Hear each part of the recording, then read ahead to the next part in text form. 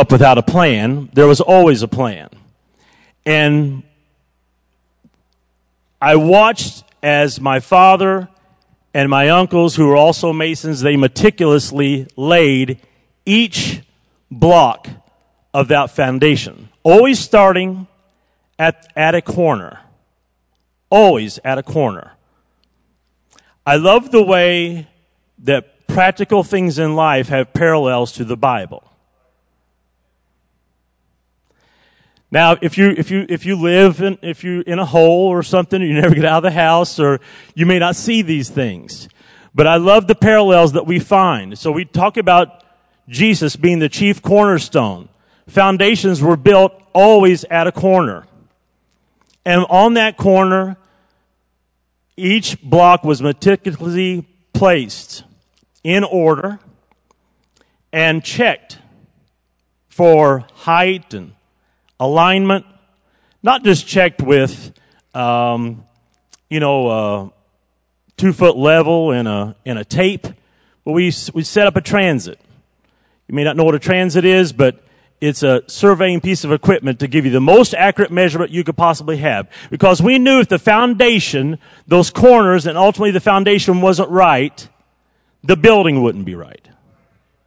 And that's what we're talking about. The subject matter that we're talking about, for sure foundations, are those building blocks. Pastor he talked about it last week, about each and every one of those building blocks. And that is that sure foundation that we can build upon. If that foundation is not there, the building will not stand. Amen?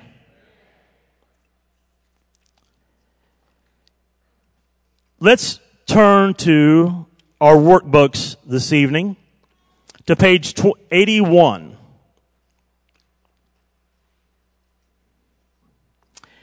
And we're going to read our memory verse. This is what it calls it, our memory verse, together. Okay?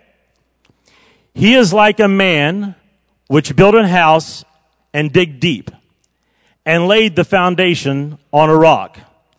And when the flood arose, the stream beat vehemently upon that house and could not shake it, for it was founded upon a rock. Even from our childhood, we have learned this. How many grew up in and around a church? How many have ever heard the song, "The Wise Man Built His House Upon a Rock"? You heard it? It says, "The wise man built his house upon a rock. The wise man built his house upon the rock. The wise man built his house upon the rock. And the rains came tumbling down. The rains came down and the floods came up." And we even did little motions with this. We said, "The rains came down and the floods came up. The rains came down and the floods came up. And the house on the rock stood firm." But then, not everybody was wise. Some people were foolish. And this is how they built their house. "The foolish man built his house upon the sand. The foolish man built his house upon the sand. The foolish man built his house upon the sand. And the rains came tumbling down." And again, the rains came down and the flood came up. The rains came down and the flood came up. The rains came, I don't know if you guys know this or not, because you're not singing. I'm not sure you know it. The rains came down and the floods came up. And the house on the sand went crash. So even from our youth, we learned about foundations. Amen? I've got a picture I want to show you. Well, Sister Lori will help us. I happen to be in the stone business. I run operations of many, and this is something I'm comfortable talking about, many stone quarries and manufacturing plants. And this is a picture I took on Monday of a stone quarry owned by the Indiana Limestone Company in Bloomington, Indiana. It's called the Adams Quarry. The reason I wanted to show this is because of our memory verse. We talked about digging deep. Again, there's a practical application to this. Now, I want you to notice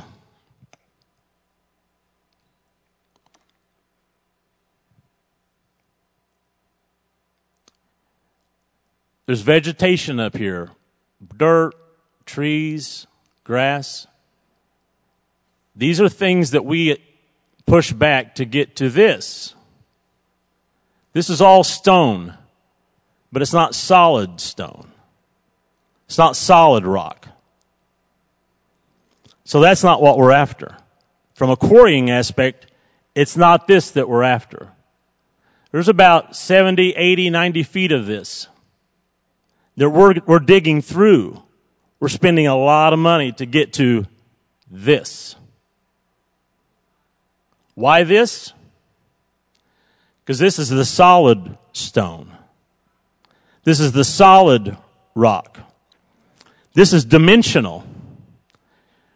We can build buildings out of this. I can't build buildings out of this. But this, I can. So when you go to stone quarries, like I go to, you see this a lot. The same thing you will see over and over and over and over again. So when the Bible talks about digging deep, that's pretty deep to dig to get to this, to get to the solid rock. And it's really saying that's how we want to build our foundations, is deeply. And that's why it's important for these things that we study.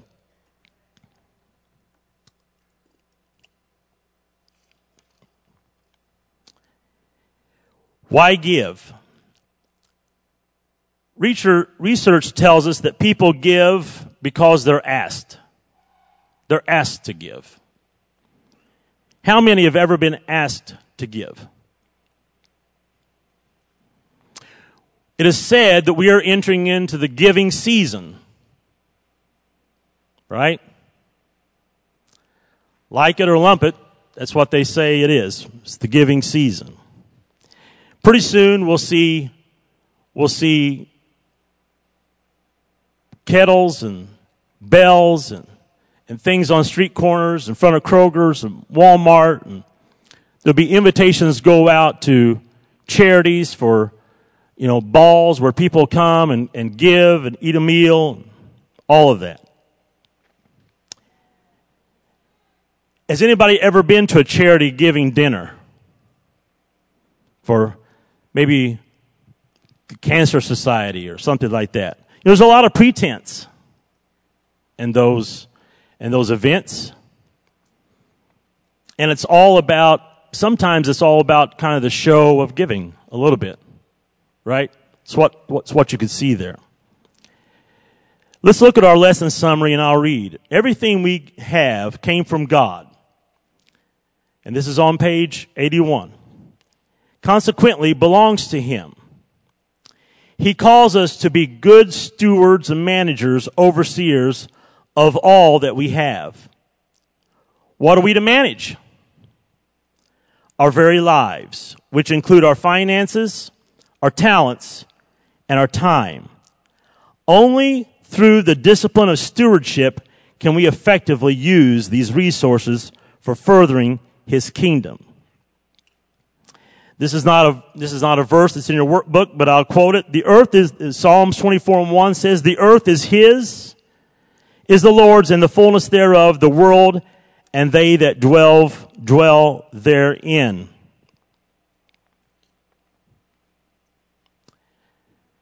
It says it's all God's. All of these things. I think when we think of giving, oftentimes we think about just money or just finances. But it's more than that. It is our being. It is all of us, certainly. I'm going to make a shout out to some of my I was broke, now I'm not friends. There's some here tonight. We learn in that about stewardship. You know, I was broke. I'm not class as one of our life group classes. It's a finance class that we teach along with others. And it's not just about those that are broke. Don't let the name throw you off. It's not about that. It's a lot about stewardship. It's a lot about managing what the Lord gives you. Why? So you can give it back to Him. Amen? Imagine, if you will, the widow's offering. You find this mentioned in Mark 12, verses 42 through 44. 2 mites was the offering of the widow woman, and surely was a meager offering compared to the rich who gave that day at the treasury in the temple. But Jesus said to His disciples in verse 43, "Verily I can say unto you that this poor widow hath cast more in than all they which have cast into the treasury." He goes on to say in verse 44, "For all they did cast in of their abundance, but she of her want did cast in all that she had, even all her living." Everything. Let's say it together. Everything. Can we visualize that? Can we see that? That giving spirit, that giving of all by the widow woman. Stewardship. We are called to be good stewards, as I mentioned before. We often hear the phrase stewardship along with the phrase giving. Stewardship comes from the Greek noun oikonomos, which means the manager of a household or household affairs. A manager or a superintendent of those things. Stewardship is not just about managing our money, but also our gifts, our talents, and our time. In 1 Peter, the 4th chapter, it talks about charity among yourselves. And in verse 10 it reads, "As every man hath received the gift, even so minister the same one to another, as good stewards of the manifold grace of God." None of us have the privilege of wasting our talents, our time, or our money. Let me say it again. None of us have the privilege of wasting our talents, our time, or our money. Remember, all these things are the Lord's.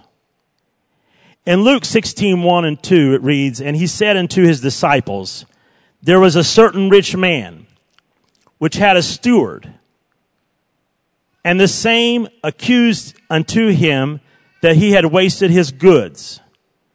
And he called him, and said unto him, How is it that I hear this of thee? Give an account of thy stewardship, for thou mayest be no longer steward." So we can go to fill in the blank number 1. And it's, we are called to be good stewards. From Genesis to Revelation, we see the reoccurring theme of the principle of stewardship, of managing the resources God has given to us. How much we manage is not the issue with God. Let me say that again. How much we manage is not the issue with God. It's that we manage all. It's not how much, but that we manage all. God is not God of a particular portion. God is God of all. I'm reminded of a occurrence in my life. As I said, my father was a masonry contractor, and so I was around a lot of construction sites. I grew up in the church, in and around the church, and so often a lot of my time was in and around the church. When I was 12 or 13 years old, I think, my father he beckoned me to come with him, and you never knew exactly what that was going to mean, but I went. And we took some of our equipment. I didn't know where we were going, but we went to our church that we attended. And the church had a gravel parking lot, total gravel parking lot. And we started to grade with our equipment. We started to grade the parking lot. And my dad was a man of very few words, and I didn't ask him a lot of questions. I just did what I was told. And so we worked for several days on grading the parking lot. And then we went and got some lumber, and we started to form up areas of the parking lot. So being quick-witted as I am, I figured out that we were getting ready to there's some work ready to commence on this parking lot. So in several weeks went by, and we worked in the evenings, and we worked on the weekends, and we worked pouring section by section this parking lot. And it was me and my dad and my uncle. My uncle happened to be a concrete finisher, so that worked out well. That there was two people that knew what they were doing, and so that was good. So as a young man, sometimes you get frustrated that hey, I'm doing this, and I could be doing something else, something that I want to do. And so I asked my dad. I said, Dad, why is it that we are here doing this? And he said, because we can and we should. That's all he said. And that stuck with me for a long time. What he was saying is that we had the resources to be able to do that. We had the know-how to be able to do that. We had the time to be able to do that. Right? And we had the want to be able to do that. So we did that. We did that. And so that's how I was raised, and that was a lesson in giving.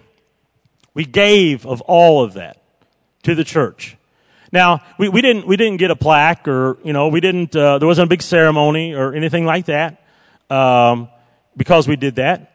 But we were happy when we were driving on it, and we were proud of it, and we were proud of what we had done for the work of the Lord. Amen.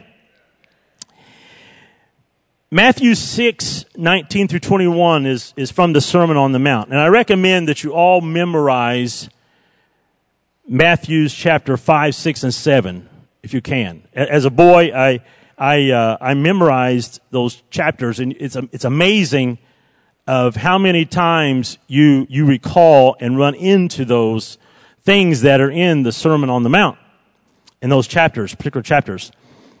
But in verse 19, it says, "Lay not up for yourselves treasures upon earth, where moth and rust doth corrupt, and thieves break through and steal. But lay up for yourselves treasures in heaven, where neither moth nor rust doth corrupt, and where thieves do not break through nor steal. For where your treasure is, there will your heart be also."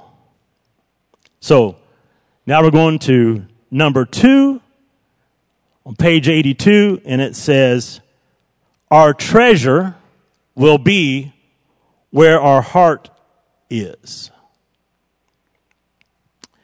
So what the Bible's saying is that what we value, what is in our heart, that's what we will treasure. And you can't hide that. Can't hide that. It will show up.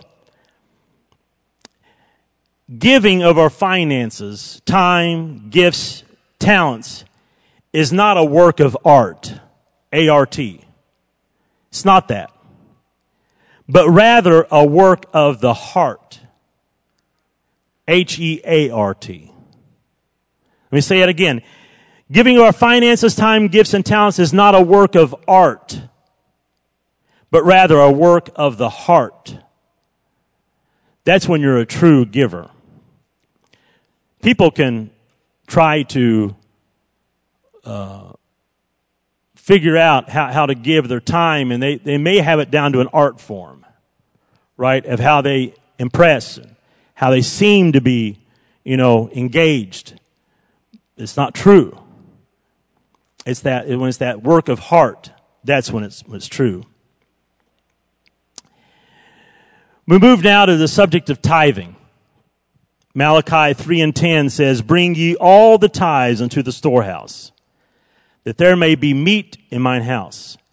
And prove me now herewith, saith the Lord of hosts, if I will not open you the windows of heaven and pour you out a blessing, that there shall not be room enough to receive it." So number 3, we'll fill in, we tithe because it is a biblical commandment. I love this scripture. I love the book of Malachi, especially this 3rd chapter where it's talking about, all these kinds of things. You can read it. It goes on to talk about robbing God and some other things in that chapter. The board of directors here at this church has every quarter we meet and we review the business things, the business aspects of the church, and those things include the finances of the church. They include projects that the church is working on. They include some of the maybe the real estate that the church owns, and we're thinking about vision, and we're interacting with pastor and sometimes others, guests, and the staff, and going through budgets and different things.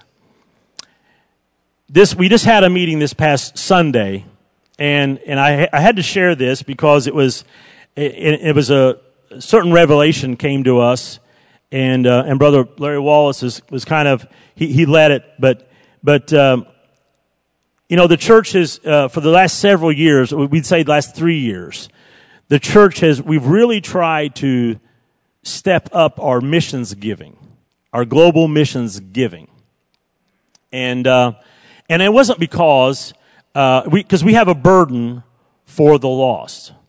That's why. If you've ever been to one of our All Nations, Sundays, you certainly can see it there. We have an offering we take up, and we often have missionaries come through at different times of the year, and we have a real burden for this worldwide evangelism and the lost. And oftentimes when Brother Harpo goes on the road,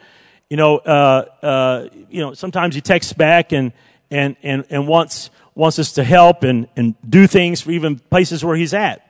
It happens. So the giving of the church, and that goes on all the time. But Brother Wallace made a connection this past Sunday. We were looking at our finances, and you can folks, church, you can see how blessed we are. How absolutely blessed we are. As I've said before, we're debt free, and look at all that we have. But Brother Wallace, and we kind of saw our pattern of giving increasing over the last several years. And Brother Wallace acutely pointed out that I think that's in relation to the giving we were given to missions. Did you get that? We gave. The church gave. You all gave. And because you gave to something that was bigger than what we could see, was broader than what we could see, right? That what happened is that the church, the Lord continued to bless you again, so you could bless the church, and the church was blessed. Amen? That is fantastic.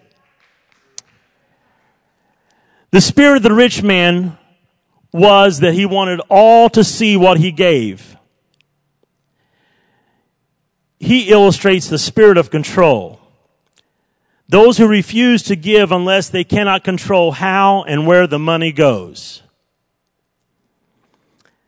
The giver does not answer to God, folks, for where the money is spent.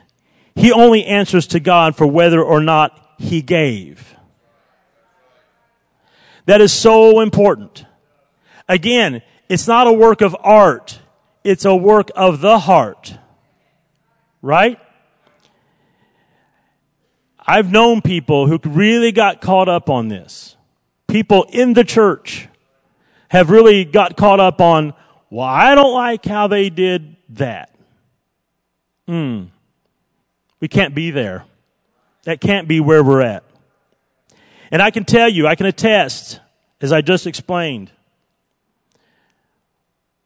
as a board of director, in our pastor, we take very seriously the finances that come into this church. Very seriously. We understand that it is oftentimes sacrificial. And we are knowledgeable of that. And we try to be frugal. We try to treat it as it is our own, believe me. Offerings. Malachi again, chapter 3. What a great chapter. 3 and 8. Will a man rob God? Yet ye have robbed me. But ye say, wherein have we robbed thee? In tithes and offerings. Number 4, we'll fill in the blank of number 4. Offerings are a part of God's plan for finances. Again, offerings are a part of God's plan for finances.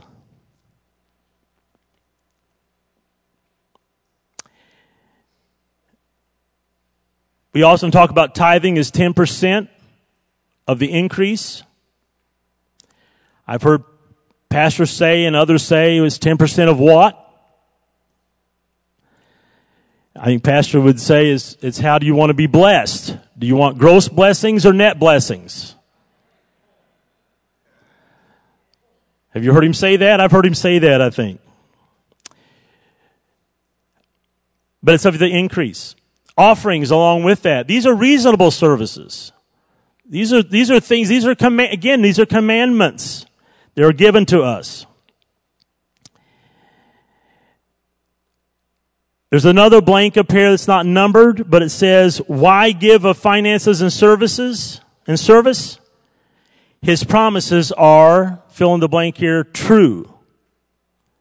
They are true. What did he promise us? Let's go back to Malachi 3 and 10. Bring all the tithes into the storehouse, that there may be meat in mine house. And prove me now herewith. Do it. Prove me, saith the Lord of hosts, if I will not open, he says, I will open you the windows of heaven and pour you out a blessing, that there shall not be room enough to receive it. Giving is worship.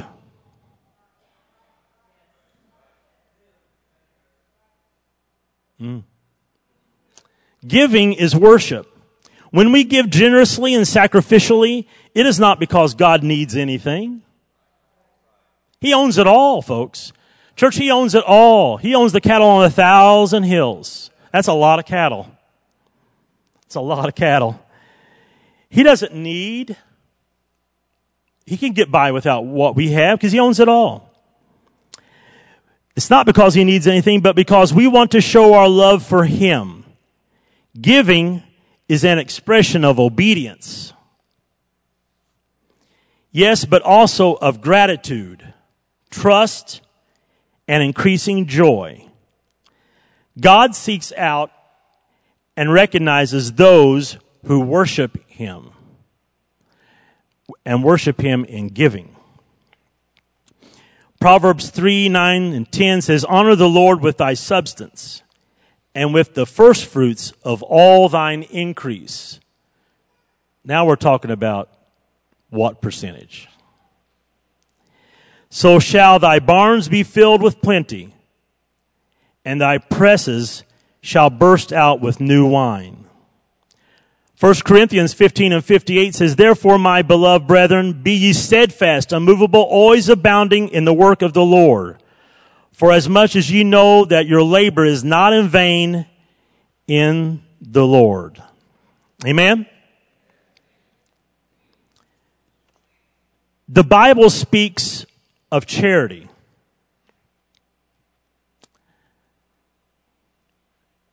But don't get confused with the word charity.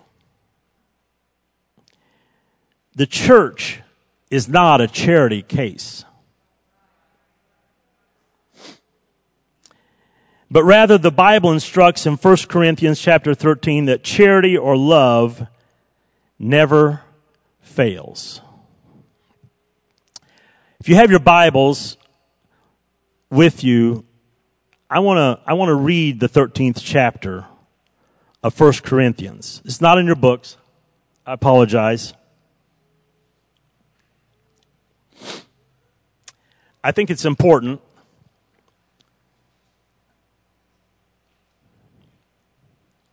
so we understand the distinction. Though I speak with the tongues of men and of angels and have not charity or love, I am become as a sounding brass or tinkling cymbal. And though I have the gift of prophecy and understand all mysteries and all knowledge, and though I have all faith so that I could remove mountains and have not charity, I am nothing. And though I bestow all my goods to feed the poor, and though I give my body to be burned and have not charity, it profiteth me nothing. Charity suffereth long and is kind. Charity envieth not. Charity vaunteth not itself, is not puffed up, doth not behave itself unseemly, seeketh not her own, is not easily provoked, thinketh no evil, rejoiceth not in iniquity, but rejoiceth in the truth, beareth all things, believeth all things, hopeth all things, endureth all things. Charity never faileth, but whether there be prophecies, they shall fail. Whether there be tongues, they shall cease. Whether there be knowledge, it shall vanish away. For we know in part, and we prophesy in part. But when that which is perfect is come, then that which is in part shall be done away. When I was a child, I spake as a child, I understood as a child, I thought as a child, but when I became a man, I put away childish things. For now we see through a glass darkly, but then face to face, now I know in part. But then shall I know, even as also I am known. And now abideth faith, hope, and charity. These three. But the greatest of these is charity. I've been around people who thought that giving to the church was they were giving to a charity. That's not it. It's not it. This isn't a charity case. We are giving back to Him. It's worship. We're giving back to Him what He has given to us. Amen?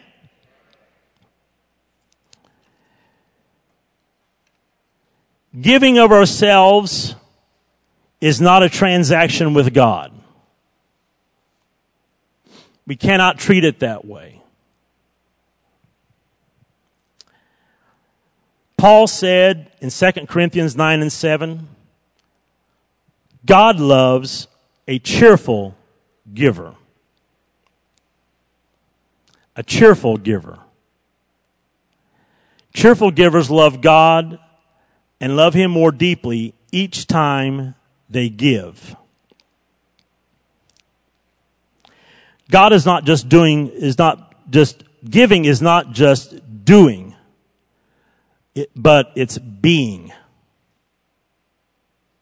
Did we get that? Giving is not just doing the act, but it's a state of being. We are being a giver. It's a state, it's a place where we live. Be a giver. Whether it's your finances, gifts, talents, or time, give it all to Him that gave it to us. So church, we have just launched into our building program for the sake of the sanctuary.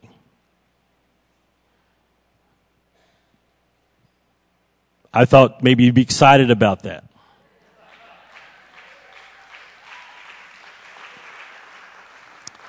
No, you haven't seen any dirt move, right?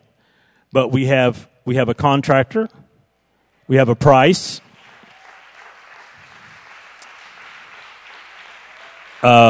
We have awarded that contractor the job, and as of Monday, he in return awarded some of the work to his subcontractors to get the longer lead time items started.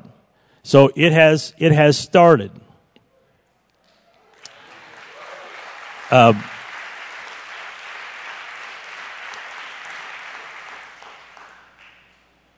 When we add up the more than enough money, along with the continued money that has come in after that giving season ended, we're around $2 million plus is what's been brought in towards the building.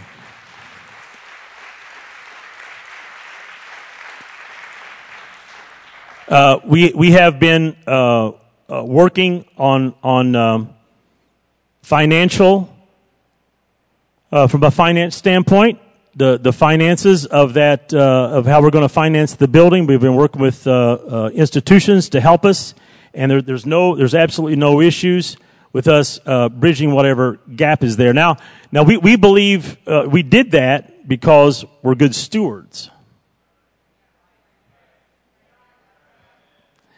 We're managing, right? But we also believe that, with the time frame we're looking at, and with the giving that has went on, and with some of the, I'll just say, prophetic things that people have said to Pastor and others, that as Sister Amanda delivered a long time ago, there will be more than enough to build this building. You see, you never know exactly how it's going to play out, exactly what it's going to look like. We always think we know what it's going to look like, but sometimes we don't know exactly what it's going to look like. So it may look different than what you imagined, right? But it's from God, so we'll wait on Him. So we're going to build a sanctuary, and our hope is, and our belief is that as we get finished up the sanctuary and get along, that we'll add to that phase 2, which is the administrative wing and the educational wing. But it doesn't stop there. We have as you know, we're starting a Christian academy.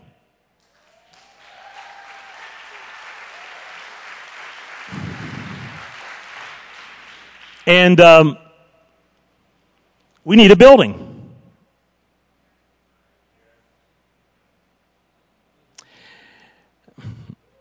We need a building. We'd like to have a building here right around us. Right? We haven't bought one. We're not, we have thoughts. We're looking around. We're seeing, what's there. But we want a building. We need a gymnasium. How many young or older folks would like a gymnasium? Oh, maybe we don't need a gymnasium, but I'm not sure. Maybe we don't need that. We do need that. It's important to keep our young people near the church. Amen? So I say all that to say this, that our seasons of giving are coming to you to ask for you to sacrificially give, to participate. Those aren't over. Those aren't over. So we have to be in that state of giving. It has to be a state of being, because that's where we're at. If we're going to grow the kingdom, these are the last days. We have to be in that state of being. That means we have to be givers. God, help us all with our finances. Help us all to be good stewards of what you've given us. And help us to do more than we've ever been able to do before. Amen? I love a song that Dan Dean wrote some time ago. And it says, I will give you all. I will give you all. If all is what you ask of me, I will not withhold. And if my sacrifice is less than giving you my very best, let me remember Calvary Cross and be willing to say yes. Do you know that song? Let's sing it. I will give you all. I will give you all. If all is what you ask of me, I will not withhold. And if my sacrifice is less than giving you my very best, let me remember Calvary's cross and be willing to say yes. Let's sing it one more time. I will give you all. I will give you all. If all is what you ask of me, I will not withhold. And if my sacrifice is less than giving you my very best, let me remember Calvary's cross and be willing to say yes.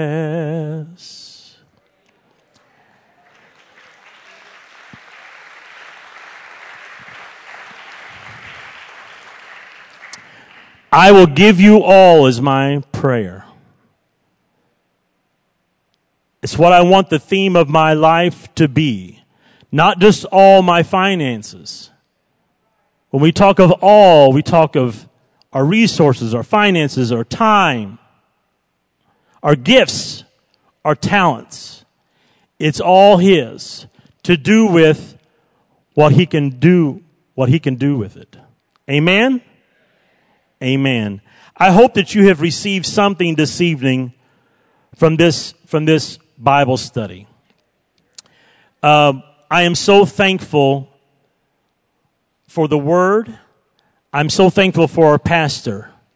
I want us to keep our pastor in our prayers, thoughts and prayers, as he goes and spreads the gospel.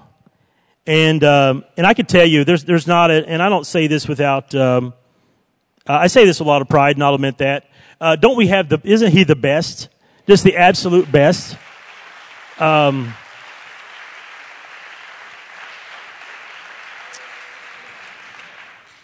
I'm not saying this to score brownie points or anything. I'm way too old for that. But it really is.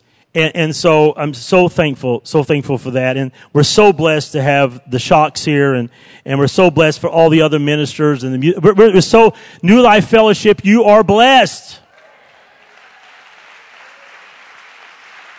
You are blessed beyond measure. Let's all stand and we'll pray together.